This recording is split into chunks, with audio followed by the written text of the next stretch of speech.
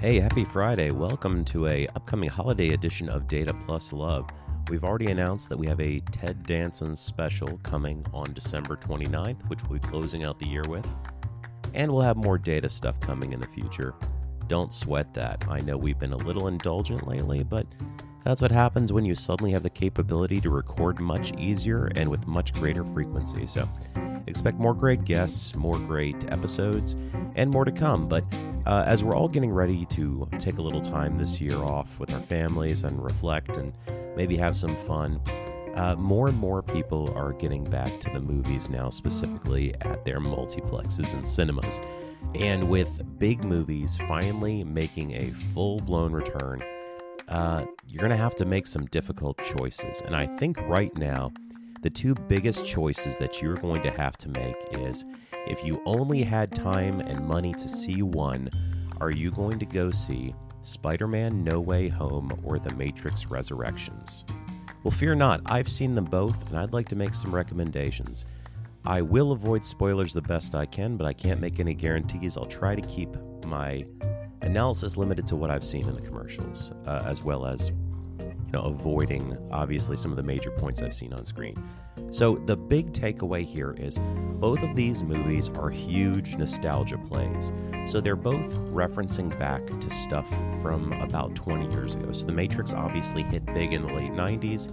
It was a huge cultural touchstone and actually went on to influence movies for many years after that. Spider-Man, similarly, in the early 2000s, was a resurrection of the superhero film genre. So the Batman franchise had been the big return to that in the late 80s and early 90s, only to be killed spectacularly by Batman Forever, and then putting like nails in the coffin with Batman and Robin. There were obviously other things before Spider-Man, like Blade and the X-Men first movie, but Spider-Man was the big one that broke all of the records, and it changed what people thought a superhero movie could be.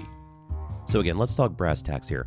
Both these movies are clearly making nostalgia plays. If you've seen a trailer for Spider-Man No Way Home, you'll know that the Marvel Cinematic Universe, which I have been a frequent, critic of to a degree, saying that most of the movies are unmemorable, not to say there aren't great ones, is making a play here. So rather than this just playing with the typical pieces that they have on the board, they're actually dragging in some of the characters from the previous Sony Spider-Man franchises. So this is the third Spider-Man reboot that we're currently in. First, there was 3 Tobey Maguire movies, then 2 Andrew Garfield movies, and now we're in the era of Tom Holland. If you watch the trailer, you'll see that you're going to have Dr. Octopus from Spider-Man 2 in about 2004, as well as a referenced return of the Green Goblin, played by Willem Dafoe. So it's making a clear nostalgia ploy back to about 20 years ago. Like, if you liked those Spider-Man movies, we're pulling in elements of those. So in terms of story and content, obviously, it's mimicking Into the Spider-Verse from a few years ago to a degree. The fact that it's extending across multiple, character universes. But beyond that, it's a nostalgia ploy. And in the same way, so is The Matrix Resurrections. So if you've seen the trailers to The Matrix Resurrections, you'll recognize, hey, it looks like this is a setup very similar to the first Matrix. And having seen the movie, I can tell you that clips from the previous Matrix movies are rampant throughout them. That's not going to spoil the plot for you anything, but it is something to be aware of, that it's clearly trying to say, hey, remember that thing you liked from before. Well, between the two films, having seen both of them, I can tell you that Spider-Man does it far more elegantly than The Matrix.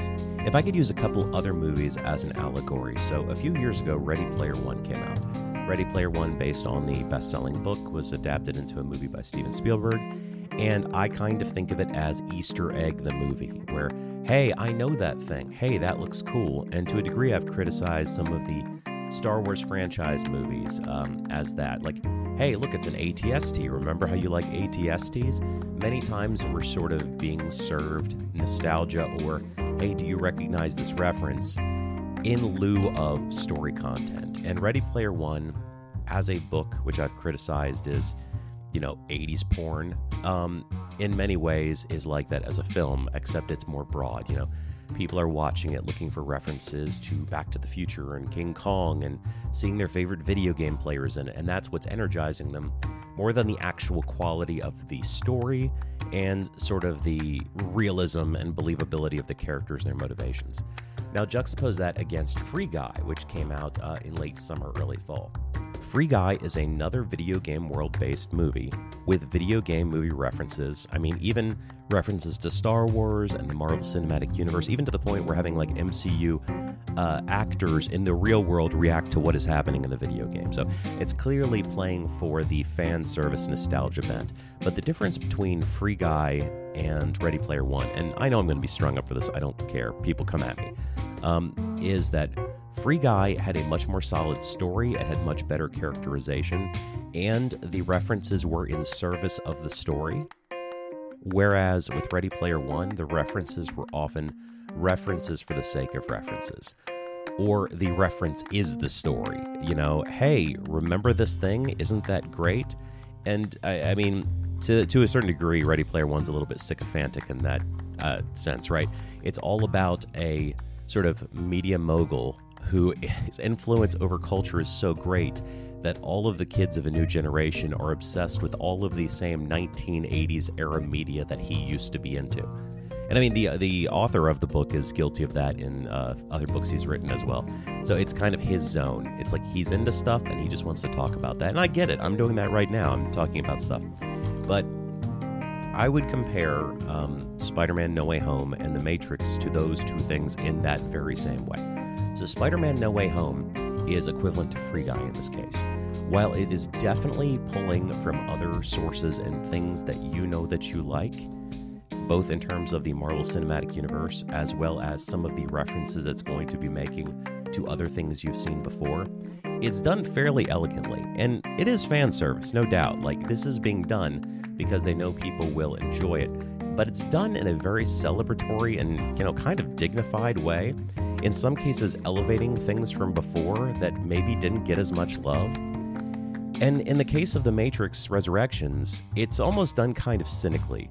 It's self-referential to the point of pain, with scenes being mirrored and things being thrown back to, even though you as a viewer would recognize this either from earlier in the movie or as one of the more iconic scenes in the original Matrix franchise. It's not done in a very sophisticated way. And I know that there will be, this being The Matrix, and The Matrix having been such a big cultural touch point in the past, there's going to be articles written about this, there's going to be analysis done, there's going to be, the psychology of The Matrix Resurrected. And I mean, look, we went through all that before, right? Like with the original Matrix trilogy, it's like, is it about Gnosticism? Is it transcendentalism? Is it, transhumanism as we all merge with machines and become one?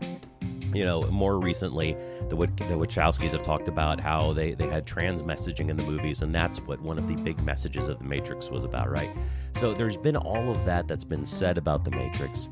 And it's really like many of the points of The Matrix and many of the points that you'll see in The Matrix Resurrections have been made before and perhaps been made better in more recent media that you've been familiar with, things like Westworld or Person of Interest and things like that have touched on many of the concepts that are being revisited here. I mean, at the end of the day, if I had to choose between seeing these two movies, I don't think either is amazing. I enjoyed Spider-Man a lot more than I enjoyed The Matrix Resurrections, and honestly, I don't see myself watching The Matrix Resurrections again.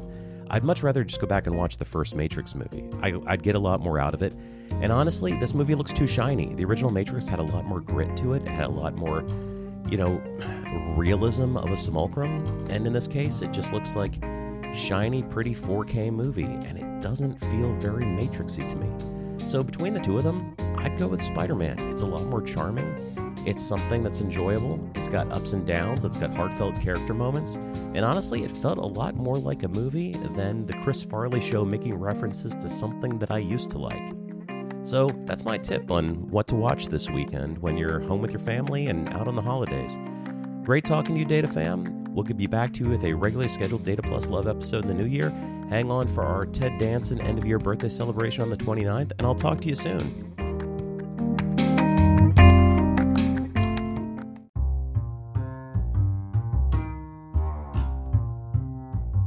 Hey, well, I still got your ear. One more thing.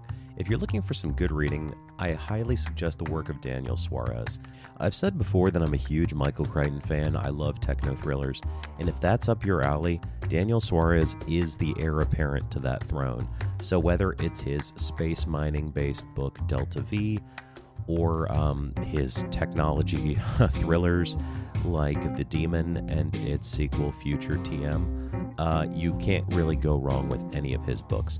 Check one out today and let me know what you think. I'd love to hear your feedback on what you read and if any of it resounded with you. Either way, some of his books in the past, like Influx, which is about a government agency that suppresses technology that can be considered disruptive, many of his things I've read and thought they were preposterous, and then within 5 years I realized just how much he had his finger on the pulse of what was coming next. Let me know.